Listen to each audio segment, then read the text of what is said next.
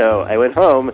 I just got my driver's license and got a full-size roadkill deer carcass, stuck that in the trunk of my car, took it home, dumped it in the front yard to see how many turkey vultures I could attract. And sure enough, there were like 40 of them sitting on the roof of our house the next morning, and they stayed around all week, and it was the greatest bird feeder I've ever made in my life. This time of year, while many birds are migrating away from Wisconsin, we still thankfully get little bouts of color thanks to those feathery friends that stick around with us. And Noah Stryker is joining us with National Geographic's Birding Basics with some simple ways that you can get in on the hobby, tips, tools, and techniques for great bird watching. Noah, can we start off?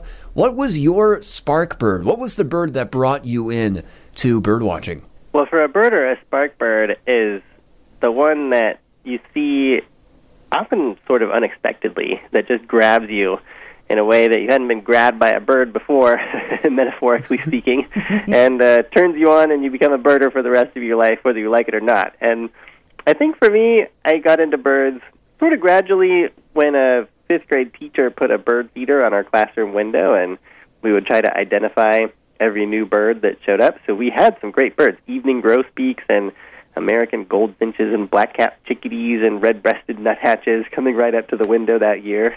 And then it was sort of a slippery slope from there. I would say if I had one spark bird that sparked my interest particularly in bird behavior, it would probably be, of all birds in the world, the turkey vulture.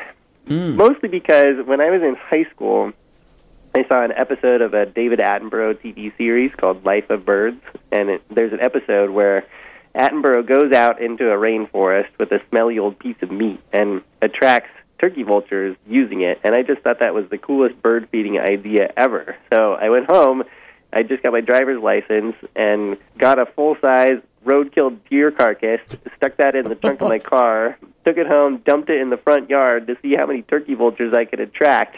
And sure enough, there were like 40 of them sitting on the roof of our house the next morning, and they stayed around all week, and it was the greatest bird feeder I've ever made in my life. I would credit the turkey vulture probably as much as anything as my spark bird. Oh, that's I hope you didn't have neighbors at that time. Yeah, they're just far enough away that they didn't complain too much.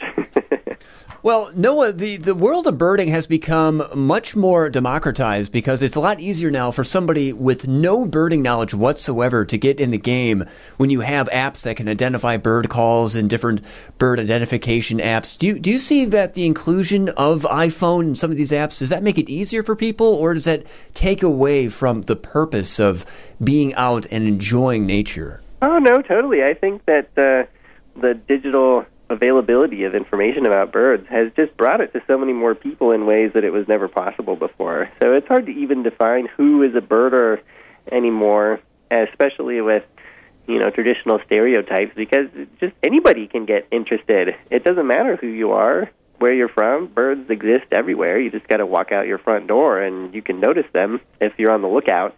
So I think that's pretty cool and inspiring that so many people are becoming birders, especially over these past couple of years in the course of the pandemic and the shutdowns.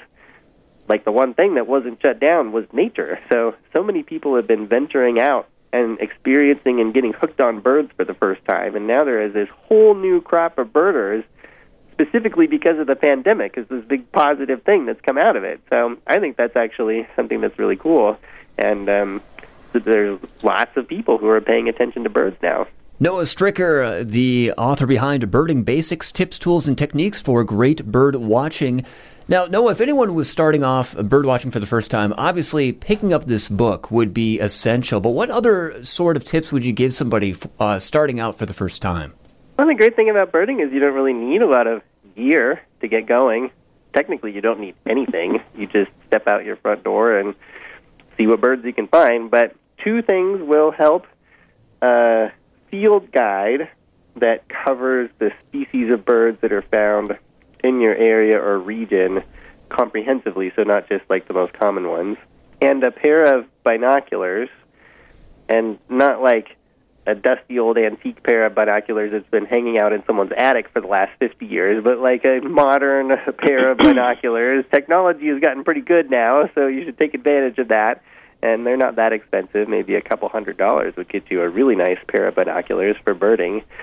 With a field guide and binocs, you can go outside and bird your brains out and just go at it. It doesn't really require too much more than that. Noah, you have a section in your book about, because this is bound to happen. There's so many different types of birds, so many variations when we make a mistake on identifying a bird. And I love how open you are about your experiences maybe misidentifying a fake crane or a decoy duck as a real bird, but that's bound to happen in the natural world. Oh, yeah. I think the only difference between an expert birder and someone who's just getting started is the expert has had a chance to misidentify many more birds and learn from their mistakes along the way. And as long as you're honest about that and just try to learn and identify birds continuously all the time, then you constantly absorb new information. And that's part of the fun and the challenge of it. Birding is not just identifying and putting names to birds, of course, but also interpreting their behavior and figuring out all their other characteristics. It's just like meeting people for the first time. When you meet a new person, the first thing you learn is their name. But then you don't really consider that you know that person until you learn a whole bunch of other things about them. And I think the same thing is true in many ways for birds. And you mentioned that people getting together. What sort of community have you been a part of, Noah? Like, do you have birding groups that you guys go out together and maybe identify new species? Oh, yeah, there's bird clubs on all levels of formality. There are ways of connecting with other birders online now, too. There's a website called eBird, which is also an app that you can download for your phone that helps you keep track of your sightings, and that's all connected to one big database that anyone can access. Right now, we're in the middle of Christmas bird count season. The Christmas bird count is an annual event organized by Audubon groups all over the U.S. and Canada and beyond. There are counts in most major cities all over the U.S. and in other places as well, and each one takes place on a certain day that is scheduled sometime between December 15th and January 5th. Each Christmas bird count is within a circle that is 15 miles wide, and birders will span out within that circle for a whole day, try to find as many birds as they can and keep track of them and their numbers, and then come together at the end of the day at a potluck or a countdown dinner of some kind and swap stories and then add the totals up, and then that goes into a big database that stretches back now more than 100 years. So it's a great, fun social event in the depths of winter that gets you outside looking at birds and at the same time adds to our scientific understanding of their populations as well. Oh, there's so much that one can discover, and sometimes you just need a little hobby that changes your paradigm just a little bit. And you include some great, I've never seen a photo of a yellow cardinal, and yet somehow I'm not surprised National Geographic has included one.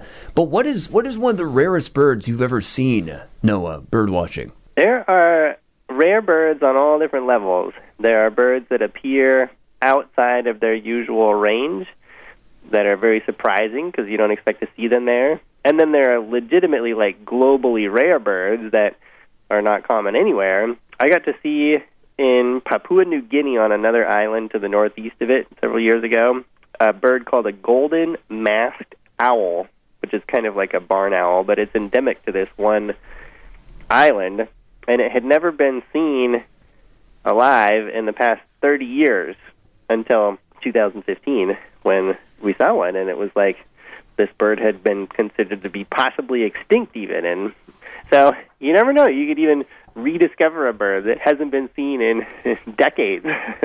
Noah Stricker, the author of Birding Basics, Tips, Tools, and Techniques for Great Bird Watching. Noah, anything else you want to include about birding? You mentioned that great free app, eBird, which is great for starting out. This book, of course, another great resource. Where can people find you online? Oh, I'm pretty easy to find online. I've got a website, and I contribute to eBird as well. You can find some of my photos there. Another great app that people can download is called Merlin, Merlin. I'm not really affiliated with Merlin. It's a great app to use. It's totally free, produced by the Cornell Lab of Ornithology, and it has bird info in it, but it also actively helps you identify birds. So Merlin can identify a photo with great accuracy. It can also identify bird sounds in the field in real time. You can hold your phone up in the air, and it will tell you what bird is making a noise nearby, or at least take a pretty good guess at it. So Merlin is another one to put on your radar. And then if you just want to get into it in your backyard at home, put up some bird feeders, put out a bird bath or a bird house, and see what shows up. It's as simple as that.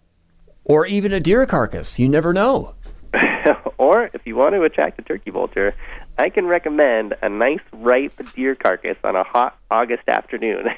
Oh, man, I'm waiting. I'm so excited for summer now. Well, Noah Stricker, thank you so much. Have a great week, and hopefully you have a magnificent Christmas as well. Of course, yeah. Happy birding to you, too. Noah Stricker, author of Birding Basics, Tips, Tools, and Techniques for Great Bird Watching, courtesy of National Geographic. This interview was recorded originally December 19th of 2022.